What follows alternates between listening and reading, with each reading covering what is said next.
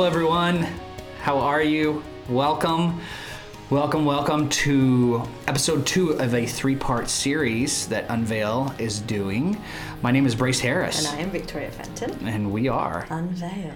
All right, guys. So last week, we talked pretty in depth about human design, what human design is, how it can apply to your life, and a little bit of education from Miss Victoria Fenton here, who is a master in the human design world, studied under Ra Uru Hu, and extremely fascinating, like everything that we were exposed to, and that was just the tip of the iceberg, which is the interesting part. There's so much more that we could definitely get into, and for those of you who are able to kind of dive a little bit into that world after the podcast, we salute you. Wonderful. Welcome to the mad circus that is human design and all of its amazingness. Today we are going to talk about gene keys. Yes, I was just going to say, I mean, if you've got here because you're interested in gene keys and you don't know anything about human design, or human design has never grabbed you, or you didn't think you wanted to know about human design, I would encourage going back and listening to our last podcast, because the way human design has been presented in kind of modern social media is very surface level. We even had a conversation after we recorded where you were like, oh, it's just not landing. And I was like, well, there's just this bit that you're being taught. Currently, most people are being taught by people who have only done 1 or 2 years within human design, and so there can be a lot of confusion and a lot of, particularly from Gene Keys world, a lot of, oh, that doesn't translate to what I want to know, it's a bit too sciencey for me, it's a bit too mathematical, it's a bit too calculated, it's a bit too restrictive. I really would encourage you to go back and listen to the way I presented human design last week, because it shouldn't be like that. And so one of the benefits I have of being taught by the originators of both of these systems is that the closer you are to source, the more pure the transmission. And, you know, human design was never meant to be restrictive, and it shouldn't be. It should be very, very personalised and unique and kind of magical in its own way. So wonderful. Yeah. Yay. And just for all our YouTube watchers, people who actually watch us physically on YouTube, you will notice that we're in the same place and wearing the same clothes. So I just want to highlight that we are recording this immediately after, I picked up a delivery and got myself a cup of coffee, but relatively swiftly after the human design recording. And the reason I want to highlight that is because, as I said at the end of the last recording, these two transmissions are like cousins, but they're very different. And I'd be interested if anyone can understand how differently I present this piece of information, this transmission, because it just would be interesting if people notice the difference in me. I know I feel different when I talk about gene keys versus human design. So yeah, just to peel back the kimono and reveal the inner workings of the Unveil kind of recording schedule. And we will do part 3 tomorrow, so we'll crack all these out. And part 3 is more of an integration. Yeah, and I want to really talk about how we use these two systems in coaching. So I want to explain for coaches or for people who are interested in coaching with us how I take what is incredibly very dense, you know, like systems, and use them within coaching, and it won't be what people expect. It's not, I do give people a human design reading, I do tell them their design, but very much within the coaching landscape, particularly as we're transformational and trauma-informed coaches, I use people getting triggered about receiving their design as a way to coach. So it's interesting. Yeah. Lovely. But for today, we are going into the gene keys. We are. Fascinating. Please, tell me. Gene keys, what are they? So if you listen to the Human Design podcast, you'll know a bit about the 64 gates of the ancient I Ching. I'm going to try and duplicate some of the information so that people don't have to listen to both podcasts to get the gist. But essentially, the ancient I Ching is 64 explorations of archetypal energies inherent within the universe. So in essence, the ancient I Ching used to be used much more as a contemplative practice of like what energies exist in this 64, and it's designed as a complete description of humanity and consciousness and life and everything in it. It's impenetrable language, though. I mean, it's obviously the translations from Chinese are variable in their quality, but it's weird. Like it's a bit Zen koan-y. You have to kind of like look at it and contemplate it to actually work out what it's trying to tell you. So it reminds me of what's the book series with Lyra and the little thing that the alethiometer that she uses. Like, it takes the priests from that world forever to actually interpret, but she can just do it. This is funny. Like a transmission that she receives, that she has a natural ability, which is kind of what happened with Richard, I would think. Ish, and also slightly me. So as I mentioned last time, like I look at a human design chart or a Gene Keys chart and we'll come on to what they are, and it just is, it's actual words to me. It's not the hieroglyphics that it can look like to other people. And this is so interesting. And just, again, I'm going to reveal some secrets. What's the show?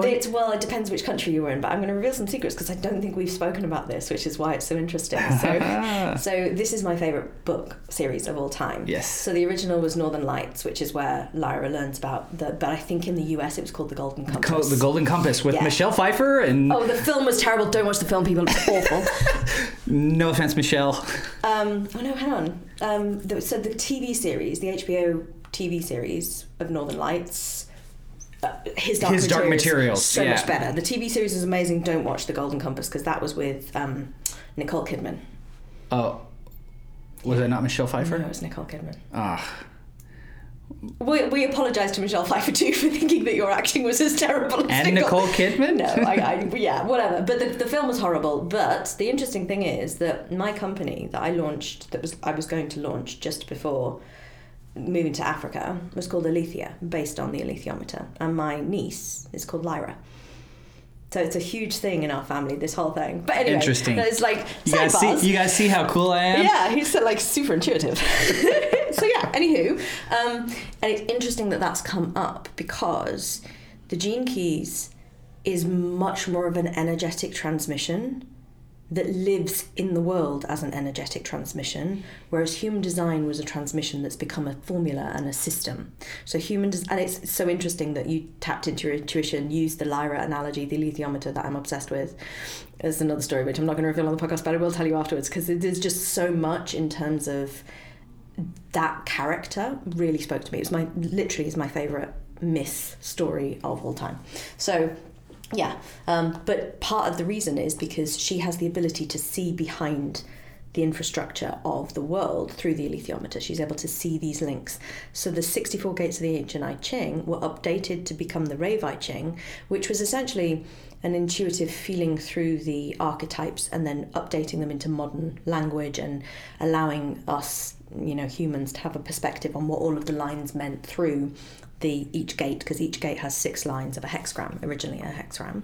So just so I'm clear, so originally ancient I Ching, then it was updated to the Rave I Ching, and then Gene Keys came? Gene Keys is the next transmission. It's the same energetic archetypes. So it's building off of. Yeah, I don't think that Richard would say that he built off of the Rave I Ching, because it's not like people are just taking translations and updating them. Right, yeah. He is not necessarily building, but he was given insight into the next step. Yeah.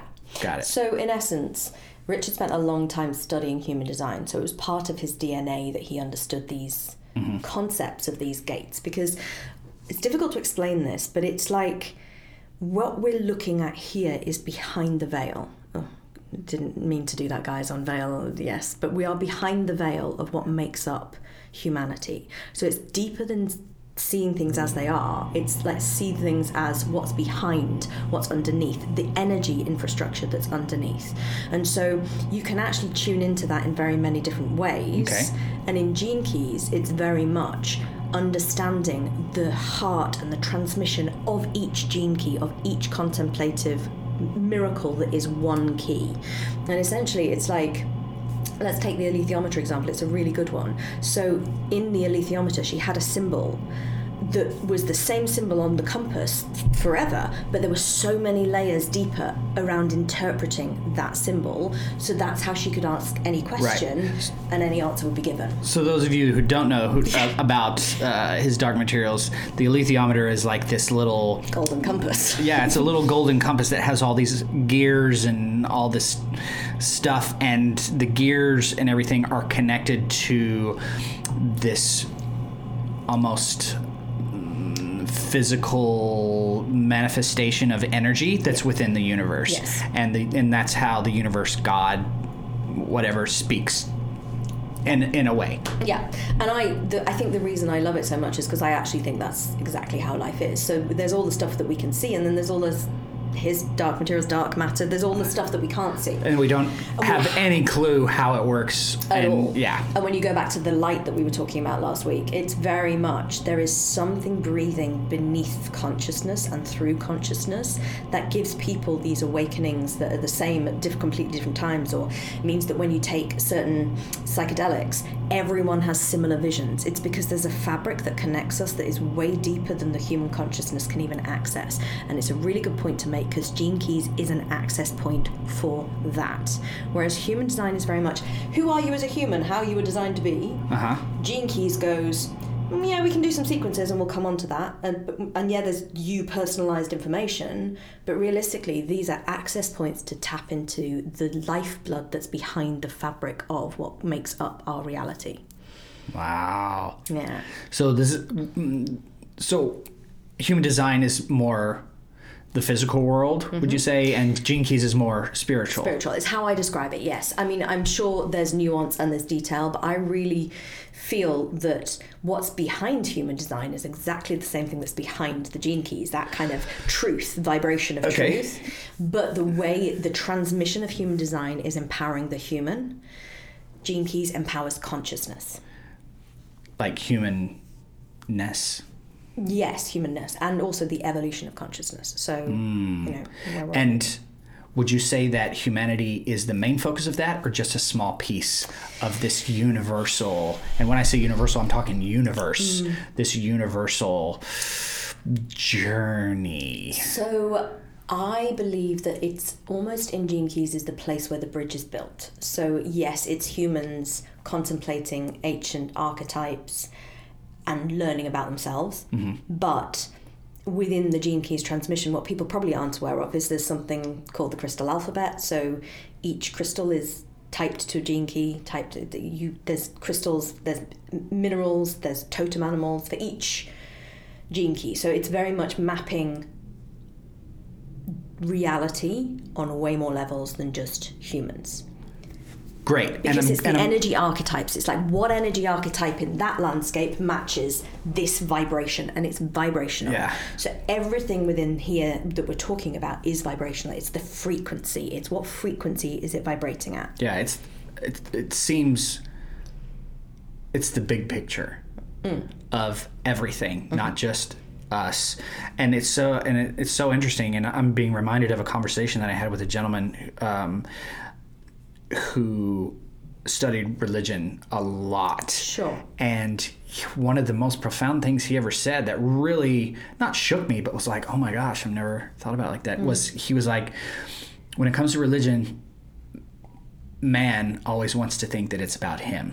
And it's not. It has actually, he is a part of it, but it is not about him and his, salvation or whatever. There's a much bigger thing that's going on that man is not even allowed to really even see while they're in a physical state. Sure. Because one, they would never understand it, and two, it's not necessary for them to understand. So it's super interesting that Gene Keys is one way to help us understand what this bigger, more massive plan is, and how we get to work in and with and through and for it. Yes, yeah, absolutely. And I love that you're sharing this, because when I look into the sequences, which we'll come on to, sometimes, and again, skipping ahead to episode 3, people get triggered by the things that it shares, because one of the sequences is all about the wound that you're here to carry as a human being. Right. And I think the thing about human consciousness, not consciousness, human awareness, is because we can talk about it to one another, we think we're the most important thing. Because we can reflect on it. It's this thing called self-reflected consciousness, and it really does stand human beings apart from the animal kingdom. We have the ability for self-reflected consciousness. Yes. But it actually is the thing that makes human design necessary, because the more that we can think about things, the more we complicate things, the more we navel gaze, the more we stress, the more kind of concept we have of other people. So human design is actually a system that brings people back to themselves and says, you were always born to be over here, go do it this way and you'll flow better.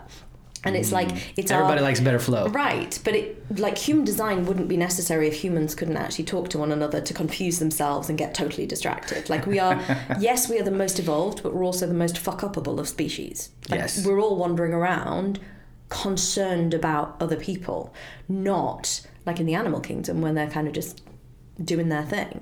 So for me, the bridges are really interesting because both systems are super important because of how distracted human beings can get. But I also believe that Richard could not have got Gene Keys without human design being in place, because you needed people who were, because obviously a lot of the original Gene Keys people were human design because they just crossed over, because Richard taught human design, was Ra's friend, very in the world, and then got a transmission in 2004. And so for the first courses that I was on with him, it was the human design people. Like the crowd was the same, because like it was, you just cross over. And now it's a totally different thing. And now so many people who are in the Gene Keys world have no awareness of the genesis of where this started, which was an immersion for Richard in the complexities of human design. And I believe that for him, he used human design to get really clean as a human, and then was a vessel that could accept the next layer of transmission. Got it. And when you say transmission, is it just like a massive intuitive hit? So you'll hear these stories about transmissions in lots of ancient things. Right, yeah. Both Ra and Richard had huge experiences with it. Ra's lasted about a week, I think, but he emerged from that week with pages and pages of actually the written down Rei Vai Ching, the updated, the charts, the everything. It's like a out-of-body experience had within a human body. Richard, from his stories, had a lot of very weird things happen over the course of a few days during the Venus transit across the sun in 2004. He was on the way back on the train from Edinburgh down south, and actually just started to watch his consciousness expand, and then it's almost like accessing this knowledge that you have no idea how you know it. But his, again, was very physical. He's got a physical wound, though, like I have, so and we'll come on to that. But it was a very physical experience, lots of very strange physical phenomena, which landed as one big kind of, oh, this is another thing. And I think he saw the evolution of the 64. He also saw the layout of the fractal geometry nature of the hologenetic profile, which we'll get onto. Yeah. But when these transmissions are received, they can be complete technologies, but actually how to then get them into the world is ridiculously difficult. Well, I was going to say, like, just knowing what little I know about human design and Gene Keys, they're so complex. Like, even a genius would literally have to spend a lifetime designing it if it wasn't a transmission. If it wasn't like, Yeah. seriously, like, boom, somebody smacked me in the head with just an understanding Yes. of something much deeper than myself. Yeah, and I think the beauty of something like human design is Ra evolved his teaching of it over time, and he initially wasn't going to teach it. He initially had loads of thoughts, but I watched him evolve the levels and layers of which he taught, because teachers are driven by their students' appetites. So as the students around Ra were going, oh my God, teach me more about this bit, and what about this bit, he felt he needed to deliver the courses. Richard is he's a poet. He's an English major. I've listened to a couple of his just musings on each of the Gene Keys. Yes. And they're lovely. Like, yes. And it's so grounded and honest, Yes. and just kind of feels like it's very much free flowing. And it is, but it's like on a flow of a consciousness that's flowing through him. He's lived within these gene keys for so long. And bear in mind, so I hadn't met Richard by the time he got this transmission. My mum had, I hadn't. But it was in the summer of 2004 that I was already ill by this point. I got ill in 2003. And it was in the summer of 2004 that my mum and I travelled down to Oxford, which is where Richard lived at the time, on my 18th birthday. And I had the first ever, what is now known as the Venus sequence reading. One of the first. I mean, I'm sure he'd given it to his family and stuff like that. But I was one of the first people that he'd never met. And he gave me my Venus sequence, which we'll come on to what that is. But I have watched since 2004 the evolution of this transmission. So these things don't just come in and it's a truth forever. Human design, a bit more so. But Gene Keys has evolved. Certain gates have changed name, changed frequency. He's rewritten descriptions sometimes. The Venus sequence itself is totally different to how it was when we first saw it. And all of that is like the evolution of this transmission as it meets humanity. And so all of these things come in as a massive intuitive download that the receiver has to then get into consciousness in some way and translate. And Richard has done an impressive job, because now his retreats, online retreats and stuff like that, get 2,000 participants, which is a lot. I still remember when we went to, I'm pretty sure it was Newcastle, and there was like 50 people around a table or something. It was nothing. And our first retreat in Somerset, if there were 50 people, you'd be pushing it. There was tiny groups of people gathering around this transmission. And then eventually, ultimately, over the time, my mum and I actually moved down to Devon, which is where he'd moved to, and we became part of the little tiny community down there, a couple of whom are still in the Gene Keys program. Anton is still there, I know that for a fact. And people, if they're into Gene Keys, will have seen him crop up on some webinars and stuff like that. But yeah, and we literally went round to a friend of ours' house and contemplated love, because the heart of the Gene Keys transmission is love. So just contemplating how to move with these words and this energy and this frequency. Okay. Yeah. I love it. Now, help us understand. So we know the Gene Keys transmission, insight into a much bigger pathway forward. Yeah. What are, give us an example so we can kind of understand how it's set up, and how to use it, I think, is the interesting thing, because it's like human design is very obvious. You learn your design and you go and experiment with your strategy and your authority. Right. Gene Keys is so much more ephemeral, and it's very difficult to understand how to interface with the transmission. And there's actually a couple of ways to do it. You can literally just buy the book and use it as a contemplation of humanity. And if philosophy. Exactly like that. Got it. And you've got the book. If you read, just take one Gene Key and read it. It's like a whole download on, that specific energy and how it shows up in the world. And just to give an example of, I think it was the 22nd that I was listening to. Which is a book in and of itself, if you read it. And he was talking just about grace and what grace is and what it truly means and how to live in grace and be gracious not only toward yourself but toward others, and what that means from the Gene Keys perspective. And it was a beautiful musing on life. So there's tons of beauty in all is it 64? 64. Yeah, all 64 Gene Keys. And you don't need to have the Gene Key in your chart. You don't need to know if you have it. You can just use it as a way to access understanding consciousness, global consciousness, in a different way. And I think it's really important to make it clear that the foundation of the Gene Keys is something called the spectrum of consciousness. So we're back at vibrational frequency here, and it's all very words. It's very kind of wordy, but the words carry vibration. And so the essence of the 64 Gene Keys is that each Gene Key has 3 words, 3 vibrational layers upon which it exists. And it's not one is better than the other. It's much more that there are shadows, which are darker words. They're very much heavier words and heavier expressions of that archetype in humanity.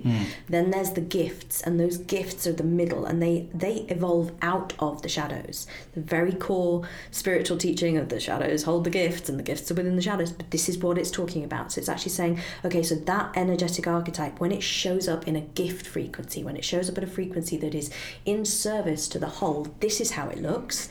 And then there is the layer above, which is the Siddhic, or the Siddhi, so the Siddhic state. And that's very much more that archetype's ultimate expression as it could and might show up in the world. And at that point, we're not really on human beings, we're on awakened masters demonstrating these frequencies.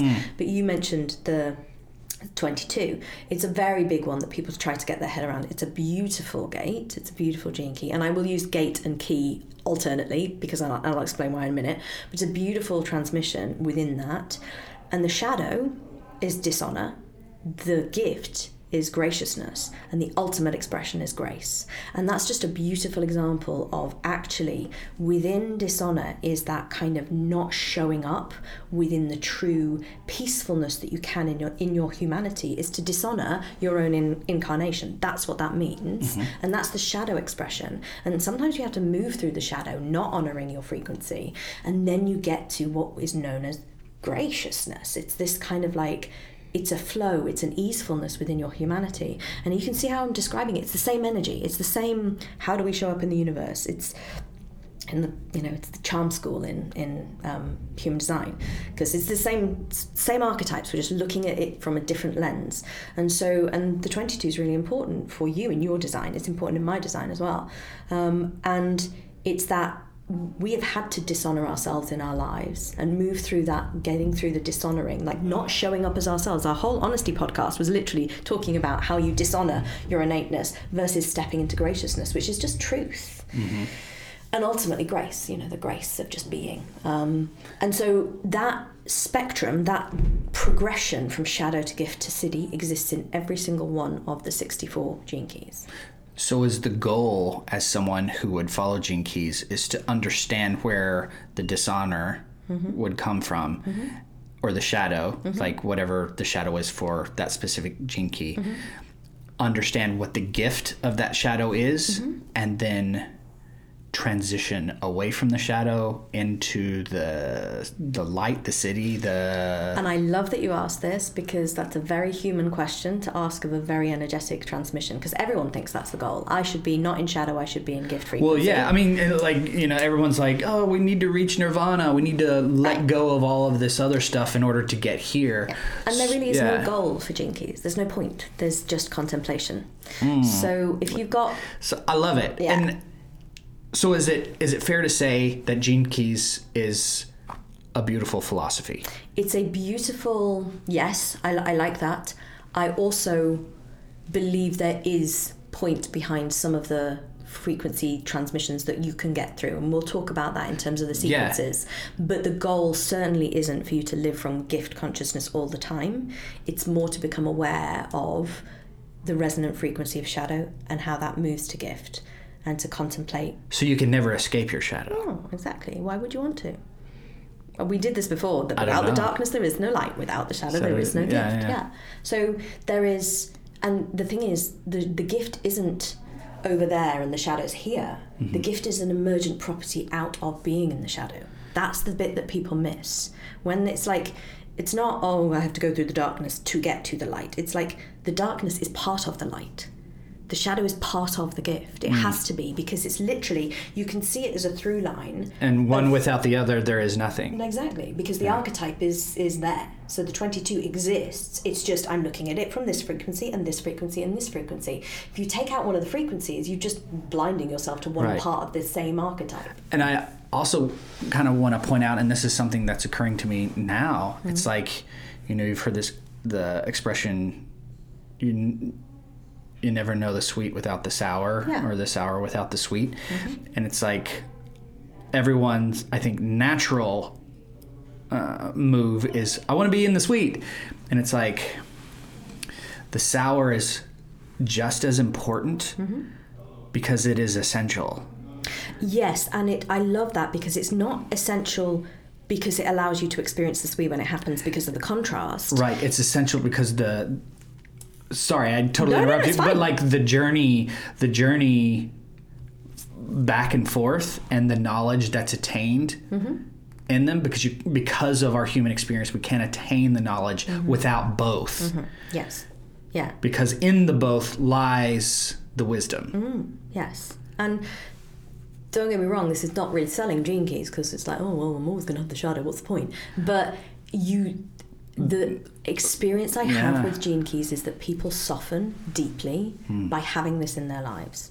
And by soften, you mean forgiveness for themselves? Does that? Yeah. Forgiveness for others, forgiveness for the way life is designed? I don't know. It's really difficult to put into words, but I actually feel like just being around this transmission, it's a transmission of love. So you're actually volunteering to surround yourself with the frequency of love. Okay. I love this. And love itself. Because, again, we always tend to think of love as this benevolent force. This lovely thing. Yeah. And it's so interesting because now I'm thinking about, I grew up in the church, but like in the beginning we have, Adam and Eve, and God says, do not eat from the tree of knowledge. Don't eat the fruit from the tree of knowledge, because then you will experience everything that God knows. And he knows that the shadow and the light must exist simultaneously. And it seems like he was protecting man from something that they either and I'm just literally philosophizing here. Well, and it's interesting as well, because this is the theme of Northern Lights. It's and His Dark Materials. The thing is that, and it's the same thing in different areas. So Lyra, through that series, is coming of age, where she's about to lose her innocence. And what they have in Northern Lights and in that trilogy is dust, which is the particle that connects everyone. Right. But they say that children lose the dust. No, dust doesn't cling to children. That's it. The dust isn't attractive. Okay. So it's the dust that, like dust, it clogs up adults. So this acquisition of knowledge is exactly what I was saying before. It's just like this kind of truth and love and all of these words. They're just the words that we put, and by we I mean in the spiritual community, put on that ephemeral thing that we're trying to describe, which is the fabric that connects us all. So a lot of people use the word love because it feels all-encompassing and it feels just so unifying. But it has conflicts with people. People are like, but love means this in terms of relationship and stuff like that. By love, I mean the vibrational word love. That just say it cleanly with that love frequency. Other people use God as the same thing, not as an entity or as a depicted kind of entity or a creator or anything, but as this kind of unification landscape where we are just a part of the evolution of everything that exists. And I personally have the belief that humanity is a chapter in the evolution of the consciousness, which is much more of a totality and a whole. An important chapter, but we're just a chapter.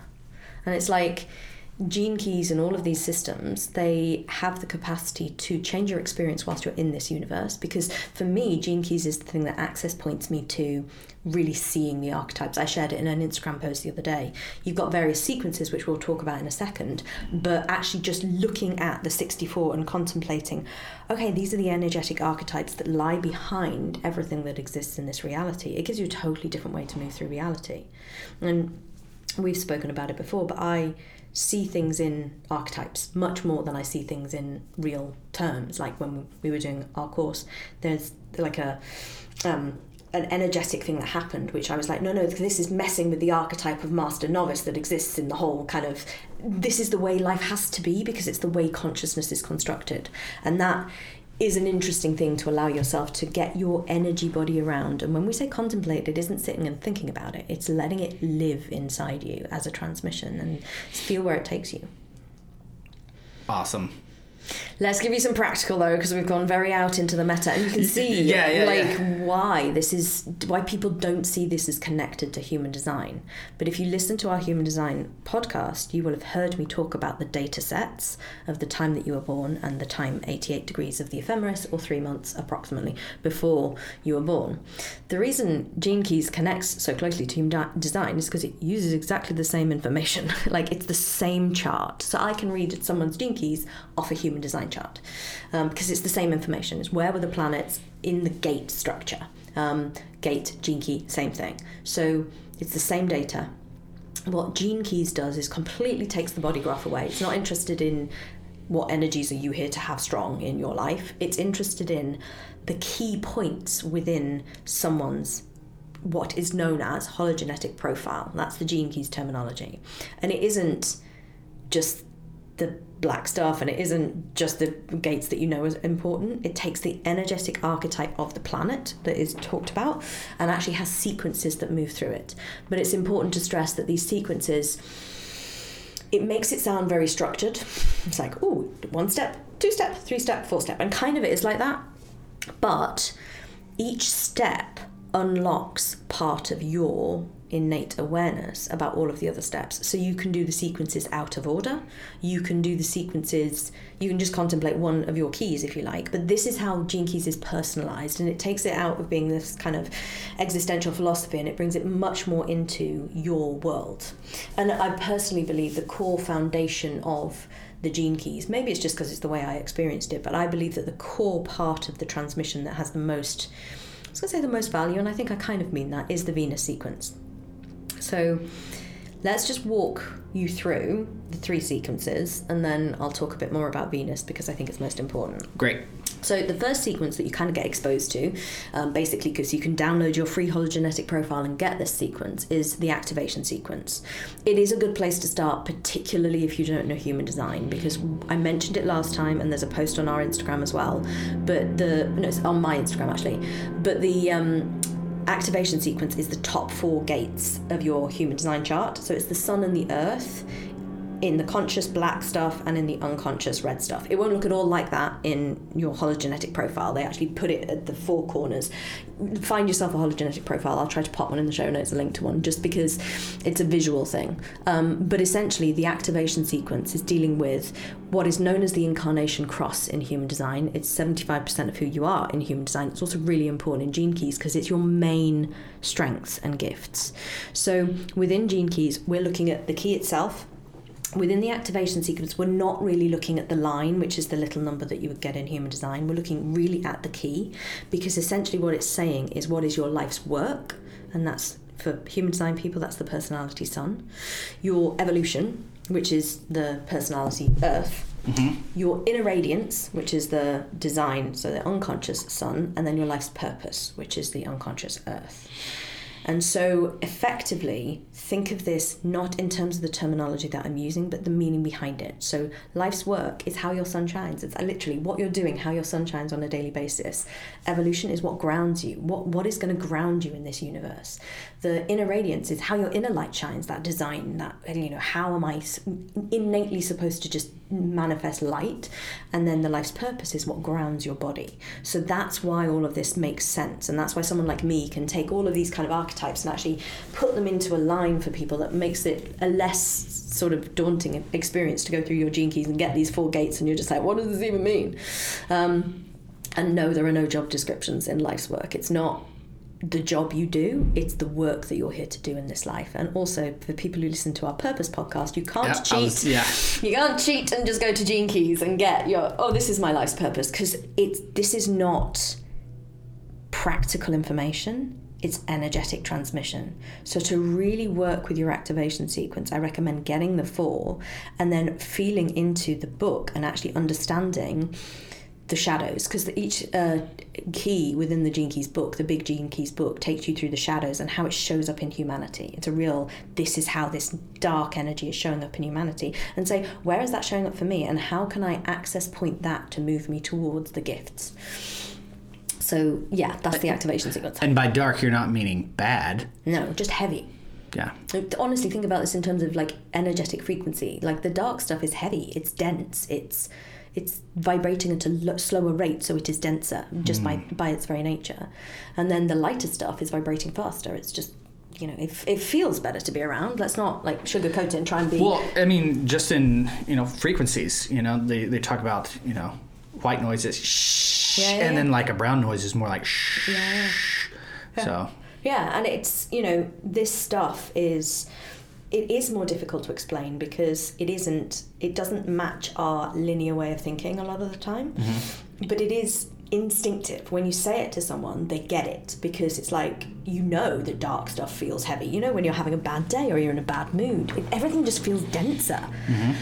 Exactly the same thing within the Gene Keys. And it's not that you have to cling on to being in the light all the time. It's just that you can use the shadows to actually understand how your gifts are being suffocated a little bit and move it slightly more predominantly into living from gifts. Because it's always better to show up in the universe being a nicer person, basically. Yes. You know? Yes. And don't get hung up on the city, particularly for the activation sequence, because it is a bit out there and it's a bit like, oh, I don't know really how that's going to manifest in my life. But that's not the point. It's not the point. It's just immerse yourself in when the you're there, you'll transmission. know. Good luck. I don't think acidic states are not for human beings. What are they for? Ascended masters. Which are? Human beings who become ascended masters. So but the whole point of when you get to the city, it's like nothing's there. So I would almost argue that if somebody's listening to this and achieves acidic state, it's not that person. They don't need to listen to this podcast, probably. True, yeah, well. We might be the ingredients that get somebody to enter acidic state. Interesting. Right.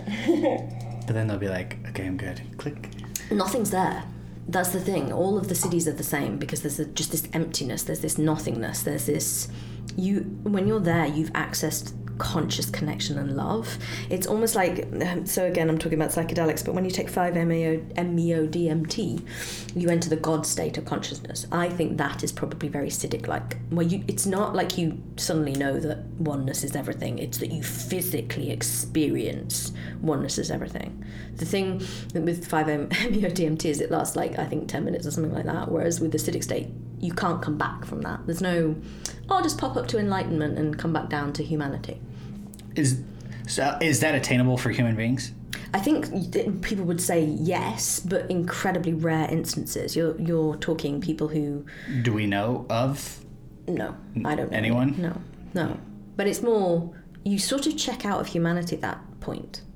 Even people like Ram Dass were not, I wouldn't describe them as being completely within acidic state, unless, because that it's just, it's not human. It's the thing. So like we're living a human existence. Would you say that our physical body limits us from being able to attain that? Potentially, and you'll often find that the enlightened spiritual masters that are getting to these frequencies have real physical problems. Ram Dass is a good example, because the density of incarnation doesn't compute with the vibration of Siddhi. Just doesn't. Interesting. But when I say we might be an ingredient, I seriously believe that everything that we put into the universe, every human being, energetically, is influencing the evolution of the whole. All of it. Like the thought you have about the passing person who just flipped you off in the road rage incident. Like that thought that you have where you're like really frustrated impacts everything. And I think that's what changes your movement through the universe when you get into something like Gene Keys, because you become so aware of the energy and the way you show up and the impact it's having, because we're all connected. We're all one. We're all the same thing. This is just an illusion of separateness. And, if I'm, swearing at the person in the traffic... You're swearing at yourself. You're swearing at yourself. And you're sending an energy to you that is really negative and heavy. And this is where I think this...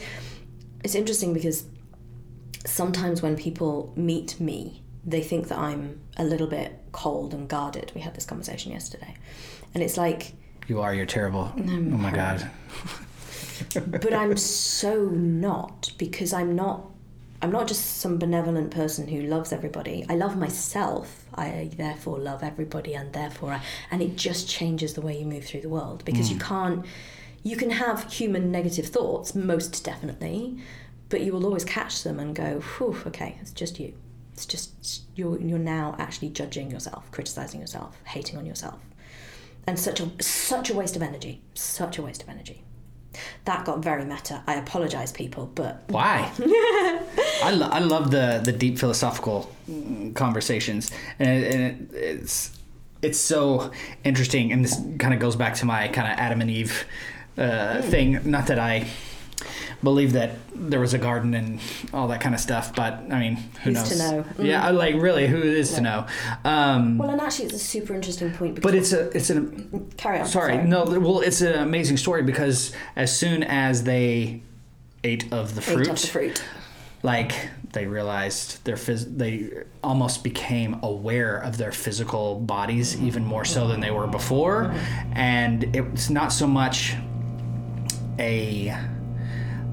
I'm going to use bad thing. I mean, we interpret it as bad and good. They noticed that they were naked and they were ashamed. And it's like, okay, interesting. Where did the shame come? It's like I can really get into if and when that actually happened. Like, where's the shame coming from? What is? And I love this because this is myths, and I'm a big believer. It's part of my Gene Keys actually, but I'm a big believer. It's part of yours. In people's myths and the myths that we tell and the stories. And I personally believe, like you were saying, was there a garden? Was there anything? I genuinely believe that, depending on what terminology you want to use, God, I mean, why would you put a tree there and tell people not to eat from it? They're going to eat from it. Like, it's just basics. So it's almost like that's the moment where God was like, yes, I'm going to create humanity to go through an experience and a process in which they have to and this is the story I am using to try to help tell this story. Yes. And I love the way it was Eve's fault and all that kind of stuff. It's interesting because I believe that some of that has to do with the way Bibles were written and the men and the patriarchy and all of the early stuff. Right, because it was influenced. Right. But by human beings who are flawed through and through. Ultimately, yes. And yet the same myths keep coming back. Somehow humanity, quote, fell from grace. Yes. Grace. Yes. Interesting. Realistically, did we fall? Or were we sent so that we could experience this to evolve something? Because that's the whole thing about God consciousness when you're thinking about it. God can't know himself without experiencing it himself, and therefore what can experience it has to be humanity and creation, everything that was created to go through the experience. Right, which is also interesting because one of the things, I mean, with the Christ figure, Jesus, which is the 22nd gate, by the way, the 22nd Gene Key. Oh, wow. Yeah. Is, you know, in my mind, this is the way I think about it in this little story. It's like, you know, the Trinity, Father, Son, Holy Spirit, all one, but yet separate at the same time. Mm-hmm. It's like mankind is running amok. And, you know, it's like, well, we've warred them, we've plagued them, we've drowned them, we've done all these things, we've, you know, been loving. And it's like, why won't they be obedient? Why do they continue to go against their own best interests? Mm-hmm. And then you have the figure of the Son, and he's like, well, how can we teach obedience when we are omnipotent and have never had to be obedient to anything? So allow me to go.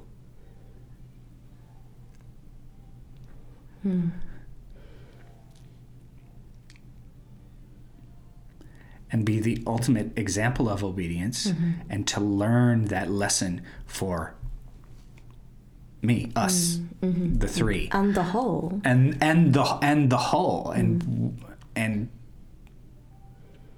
sacrifice everything. And then I even get to the point where it's like, why was a sacrifice necessary? And forgive me if there are those of you out there who understand this and have studied it, but just coming from, you know, a Christian background, which, you know, I am a believer in, but I have my own way that I see how everything has been written and designed, and you know, anyway. But there's a very powerful message, and there are all these parallels that I continue to see in all these amazing disciplines. And that's the thing about something like Gene Keys.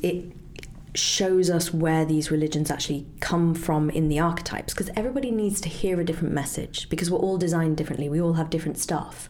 So everyone's like, why don't we just have one religion? I'm like, no, we need the different messages. And the thing about when I say Christ consciousness is the 22nd gene key, it's written within the 22nd, but it's actually all about forgiveness, Christ. Grace. Because Christ was forgiving humanity for their sins. That's what Christ represented.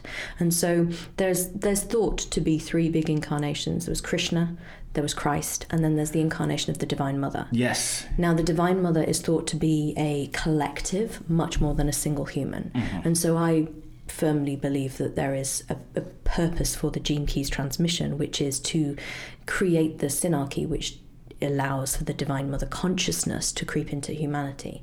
And I believe that we're seeing it at this moment in time with the divisiveness and, certain transgender things and feminism, all of these things which are showing us that the masculine feminine archetypes are being questioned and exposed and, put under examination, and it's all coming to this divine feminine. And that's not women, by the way. Men can manifest the divine feminine as well. It's much more the feminine energy of grace, but also of other things. And it's not to rescue humanity, it's just to take it on the next step. And it's all kind of like written into these transmissions, what's going to happen and when and how, and it's very interesting. So yes, you can take this as like, what's my life's work? But ultimately the transmissions that we're talking about within Gene Keys are here to demonstrate that we are just bit players in the massive evolution of consciousness that we are walking through, as was Christ, but an important one, because he carried an energy of phase shift for the human consciousness. Shall I get back to the practical? Yes. I want to talk about the Venus sequence. Please. Because it is the most valuable tool that's easily accessible for anyone. And it's the main thing that I use with my clients, because the Venus sequence is written deeper in your human design. It's actually, if you're thinking human design, we're around Mars and Venus, obviously, Venus sequence.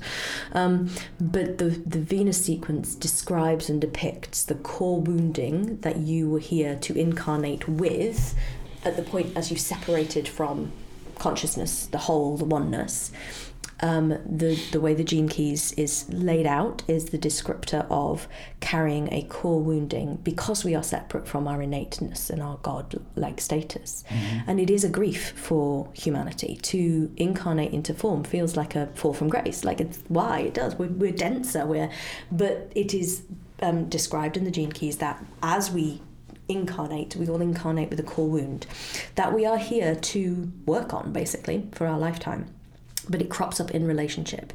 So when you're in the trauma-informed coaching world and you hear the words like, oh, I was triggered, and oh, this, that, and the other, it's like the Gene Keys gives me the ability as a coach to map somebody's exact trigger process and the pain that they are being triggered because of. So you can read the core wounding that you have, that central point of pain. And this is where we use the lines a bit more than we use the gates. So there's 6 core vibrational patterns to wounding, and it's kind of a different place that it occurs. But you can actually start contemplating that from the perspective of this is the wound that I'm trying to protect my entire life. This is the thing that comes up when I'm in communication with people. But there is yes. Would you use me as an example, because you know my stuff? Yes. Do I know your stuff off by heart? I'll use me as an example because I'm much more familiar with mine, if that's okay. Because I feel like that helps me learn, Isn't your wound the 22? Yes. Right. We'll use you as the example then. Mm. And it's the 6th line, am I right in saying that? Yes. Yes. Okay, so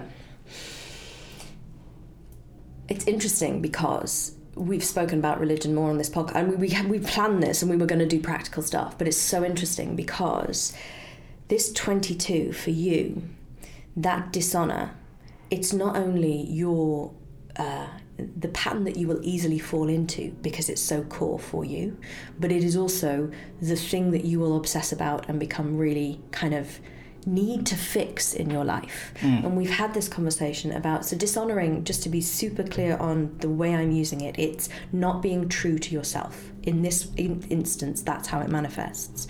Now, the lines of the wounding demonstrate what hurts, basically. So a first line is very physical. It's a physiological thing that happens.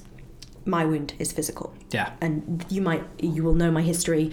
That's why everything, and I joke with my family, and I've joked with you, everything I do is so damn literal. Like it's very literal, and that's part of having a physical wound. Like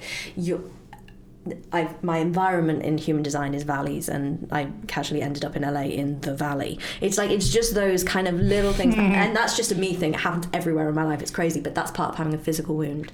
The second line, if you've got a second line wound, it's very much about not being natural. It's not about, you're kind of not aware of your own innate nature, and you can very much be in denial about things, so not really being aware of what's kind of happening. Third line is a playful line, but it can just run away. It's like always avoidant, basically, is the way to think about it. So think about this in terms of how you get when you are triggered. Fourth line is very much about walls. It's putting walls up and just not acknowledging anything. And it's funny when you talk to a fourth line wound person, because they can't see the wall that they've I don't have any walls. And then the fifth line is very much you become very kind of telling everyone else how it should be. Like, no, but you're wrong. No, it's a you problem. And a sixth line just disconnects. It separates. It can't attach. It can't connect. It just doesn't so much run away. That's a very third line thing, but it very much just almost separates itself. And so for you, this whole kind of dishonor thing, it's like when you're not being true to yourself, you almost can't connect to humanity, to other people. You protect yourself by stepping away, but not physically, often just energetically. So you're not really in the thing. So if you're in something and not fully committed to it, or not fully, feeling like your input is valid, or all of the things where you're just like, yeah, I'm here, but I'm phoning it in, that's probably you in a triggered, slightly wounded state. It's not you showing up fully. Got it. And the trick for all of these wound sequences is there is a healing frequency. So there's, the thing about a sixth line is that you need to just recommit, come back in. And so for you, I think the journaling process that we spoke about last week is very interesting, because that's your way of going, okay, I know I've gone somewhere, let's bring it back, let me connect, who am I? And it's coming back to that graciousness of living within your flow. And it's every time that I journal that I have massive breakthroughs. And I rarely journal, but when I do, it's huge. Like, what? And the thing about the bigger sequence, and I don't have yours up so we can't do it, is that you can see the trigger point. So where you get triggered, what you then do, how you close down your heart, how you close down your head, and how you close down your spirit, your essence. But the core wounding for you is always worth contemplating. And I think it's interesting that we did spend some time talking about Christ consciousness, because it is your core wound. It hurts you. There is some part of that Christ story that you carry grief about. And that is just part of your design, because it's like some part of this, and you almost went there and you didn't quite go into explaining it, but it's like, why did Christ have to sacrifice? Why was that even necessary? It's like this myth really is at the core of your DNA, because it's written into your wound. Mm-hmm. So just to give people mine as well, just to give people a bit of a different example. So my wound is the 54, and it's the 54-1. Now, Are we still talking about Venus? Yes. Okay, cool. I just want to make sure. Yeah. Cool, thank you. So wound and Venus, I mean, the Venus sequence is migrated, and now it begins at the life purpose and heads back through moon attraction and all that kind of jazz, because you can read it in relationships, but I find it much more valuable to contemplate me. And when I say I do things literally, like anyone who knows my story and, go back to early episodes and all my digestive problems. So the word for my wound is appetite. And greed. It's all about how you want things and nourished by humanity, basically, and by the life that is lived. It's also the marrying maiden, which means sleeping your way up the career ladder and all that kind of stuff. And it's interesting that I have not necessarily slept my way up the career ladder, let's just be clear and put that one out there, but I have very much tried to marry my businesses to other people. I've worked in clinics to try and I've depended on them, and this with you is the first time that I've stepped into that. I was going to ask, what has shifted, do you think, and what has that experience been for you? So I think what shifted was the big revelations that I had last year in terms of really understanding the wounding that I had physically, the traumas that I'd been through, and actually owning those in a way that meant that I could reclaim my appetite. And there's a huge thing about doing this Lux Mastermind, that I'm doing the retreat that's this year. It's like stepping into I want to change the world. Like I've not said that for a long, long time. And I was given some powerful information in my Venus sequence reading with Richard about me when I was 18. And I was way too inexperienced and unaware. And I genuinely believe it has taken the last, effectively, how many years is that? I should work that one out. But it is like, it's taken that long for me to learn what I needed to learn to step into what we're doing within Unveil. And within Unveil, and we were speaking about it yesterday or the day before, it's like every time I got to a point where I thought I'm fixed, I kind of went out into the world and was like, yeah, I'll do this thing. And then it was like, oh no, by the way, just go back because you need to learn something else.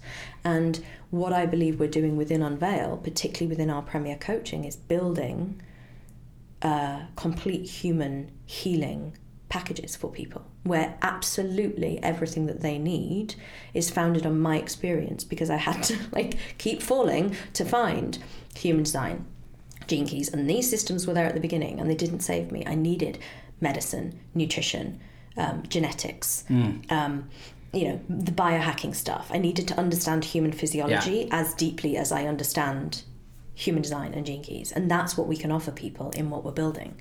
And they're revealing the secrets, and I might as well do this because we're already this far down the rabbit hole, but I want to teach other people to do what I can do.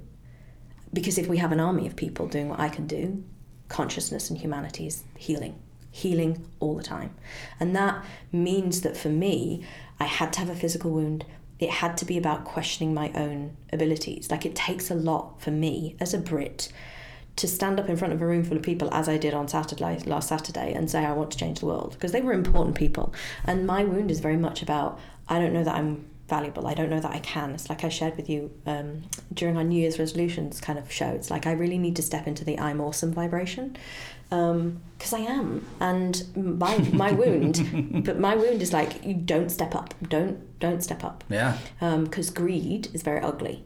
But aspiration, which is the gift frequency of the 54, is very much, I'm allowed to want more. And well, there's different energies attached to both of those. It's still the same thing, but it's not. No. And aspiration is I want more to be of service. I want more. And there's such an unhealthy culture about money in our world.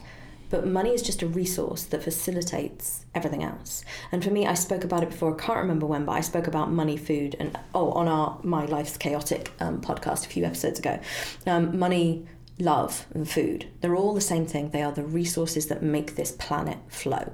And I've had massive difficulties with all three. It's I've had to understand how to receive the energetic realities, money, love, and food. And I think for me, I'm not there yet, fully, because I still do get sick at times. I'm not quite receiving love easily yet, and money will come, I'm sure. But that getting me to be in the place where I can receive, genuinely, wholeheartedly receive from the universe, is that next step for me. And that the only reason I know any of that, and the only reason I can understand any of that, is because I have worked so long on my Gene Keys, just contemplating them, reflecting on what they mean, and all of that, to understand that this is my life. I had to be wounded physically. I had to go through all of this because I'm learning something that is going to ultimately be of service to the whole. And I can look at my triggers, and I've got a lot of third lines in my Venus sequence, which means that I can run away from stuff. Like I'm very kind of evasive, like you can't pin me down, like, and that does come up. But for me, my trigger point is actually the 6th gate, which is all to do with boundaries being overstepped. So you and I have done a lot of work for me, and just you coaching me on how my boundaries have been overstepped. When am I allowed to say no to things? And that's been a huge part of my journey, because particularly given what I've been through, and then you go into sort of eating disorder institutions, you're not allowed to say no when it comes to your body, when you've been through what I've been through and you were misdiagnosed as I was not allowed to say, I can't do this, I don't want to do this. I was never allowed a no for a lot of my life. And you can think about that in terms of the marrying maiden kind of archetypes as well. You can think about, I'm not allowed to say no. And that for me, reclaiming my no has been and still is a process, because it's a paradox, as I said last week, or the week before, I can't remember, but there is that I need to reclaim my no, but also be really willing to say yes to the universe. And back to shadow is the gift, it's the same thing. If you can't say no, you also can't say yes. And I really want people who are practicing boundaries to know this. If you can't say no, you can't fully receive. So all of that. This is like turned into a massive transmission on all things energy I love healing. it.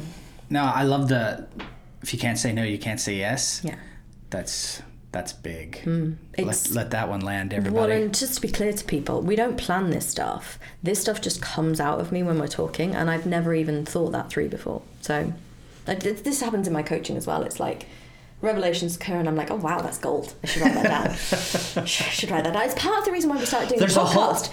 Actually, you've written a whole book. It's just all out in the ether, and not written on paper. Exactly. And it's like, this is part of the reason why we decided to do a podcast. It's because when we are in discussion, stuff happens. And for people who are thinking along the human design lines, there's a reason why me as a generator love having you as a manifester, because I just respond to stuff. Like, I can't just fictionalize something out of thin air. And actually, we should bring this onto the Pearl, and I can do this together. So, this is a conversation. Like, if I was doing a solo podcast, it would be terrible, because I'd be like, I have all this information, but this is me exchanging energetically with you in response, and that's when the gold comes out. It's a process. But speaking of gold coming out, the final sequence it's not quite the final sequence, but we'll call it the final sequence for Gene Keys, is the Pearl sequence. And it's all about abundance and prosperity. And that doesn't necessarily mean making money. It just means how to access wealth and receiving. And I'm actually currently in the live process that is the online healing retreat for the Pearl sequence. It's the online Pearl sequence retreat. And it's like taking people through their Pearl, which is interesting given that I'm talking about this final element of really receiving, because in order to make money, you have to be able to receive. And so the Pearl is very much about how you're here to receive abundance. And it's all about branding, how you build the network that you're having around you. But the Pearl, the actual Pearl gate, used to, very originally, and I think it helps people understand what this is, it used to be called the Release of Miracles, which is like, oh, suddenly everything's flowing. And the reason I don't talk about the Pearl sequence to people too much, particularly business people, is because it's an emergent property of doing the other stuff. Like flow and being in tune with the environment, sort out your wounding, work on your issues, deal with your trauma. Flow is an emergent property. So I'm not really worried about it. I mean, ironically, my Pearl is the 22. There is a reason my Brace and I are connected. Like we have a lot of these things. So that grace is how I allow for stuff to flow, by being completely in honor of who I am and all the things we spoke about for you.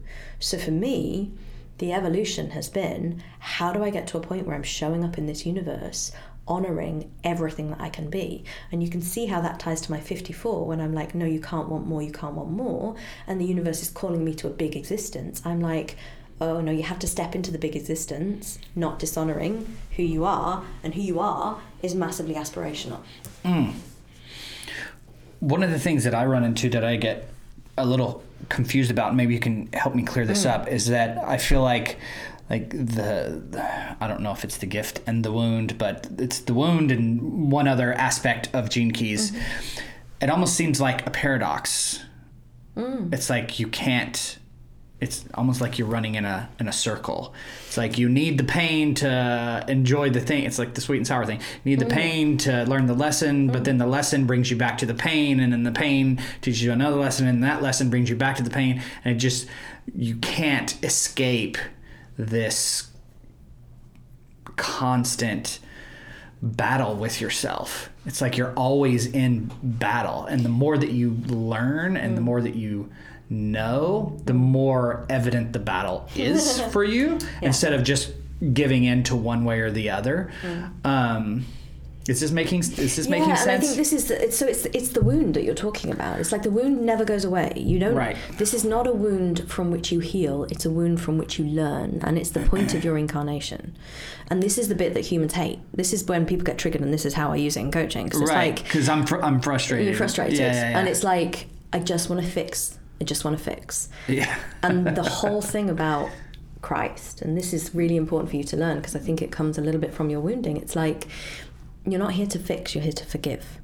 So it's not that you need to fix the wounding, it's that you need to accept that you're human, therefore you are wounded. There is no kind of like get out of jail free card. And what a I mean, just speaking of Jesus, I mean, what a perfect example of just allowing people to be who they are.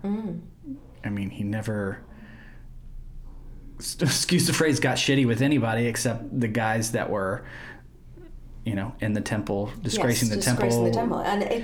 And like, other than that, he was like, hey, you're a leper. You are a prostitute. You are a tax collector. You are a fisherman. You are, a carpenter. Well, and it's like everybody was just okay as they were, and he just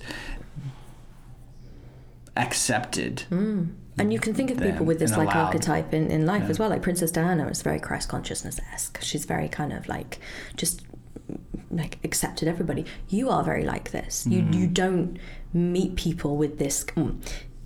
When you're in your center, you don't meet people with fear of like, oh, you're super famous, or you're really rich, or you're an idiot, or you just receive people how they show up.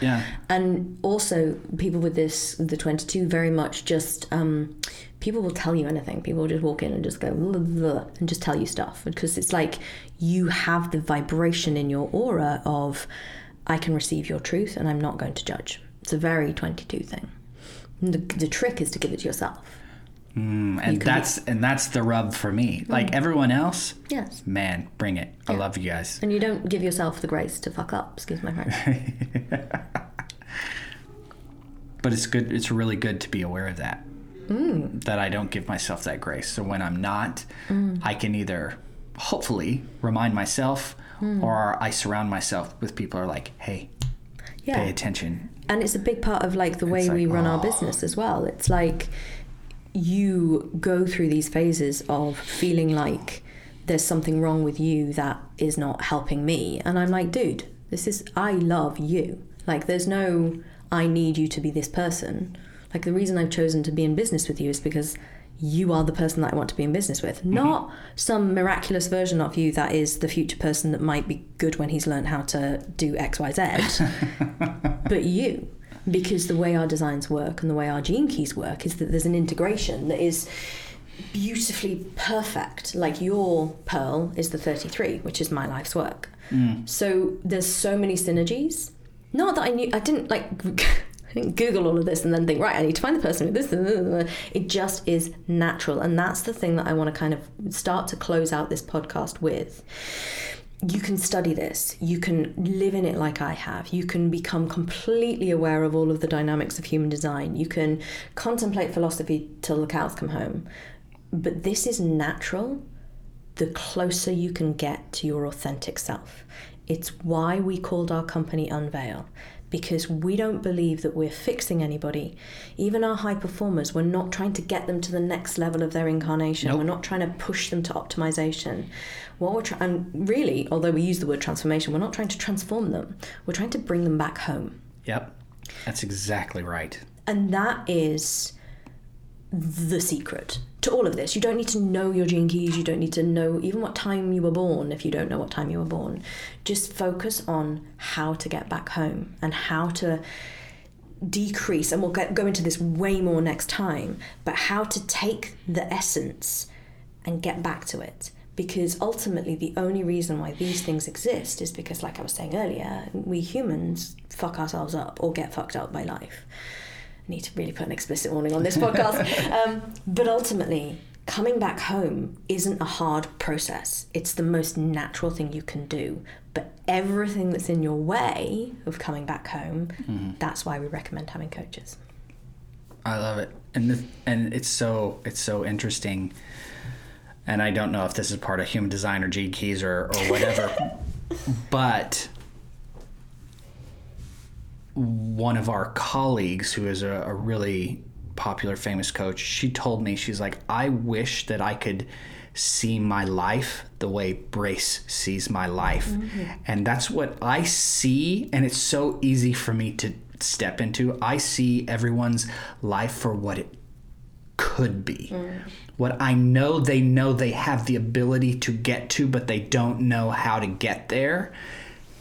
I see it for them, and that I empower them to get to that place because it is there. And if you can't hear the conviction in my voice right now, then you're not really listening. Yeah, and the really super interesting thing is, Brace, that the challenge that you've had sometimes with your coaching is the 22. It's like, how can you see what's possible at the same time as honoring exactly where they are? Exactly, which is this paradox that I keep hating on. Yes, but it's absolutely there, and it's like, and this is been one of my biggest challenges. I can see who people are and how different that is to how they're showing up, and that I like. It's how do we forgive, honor, aspire with, and aspire to, rather than be, come on, why aren't you over here? This is possible, get here. It's just, and it is a bit circular. You are right. It is like, we're never going to escape the human machine. Like as far as I'm aware, like, we're never going to escape being humans. So we may as well be humans authentically and show up as who we actually are and who we're supposed to be. Because what is the point of doing all of this if you're doing it as someone else? And these tools just take you back closer and closer towards yourself.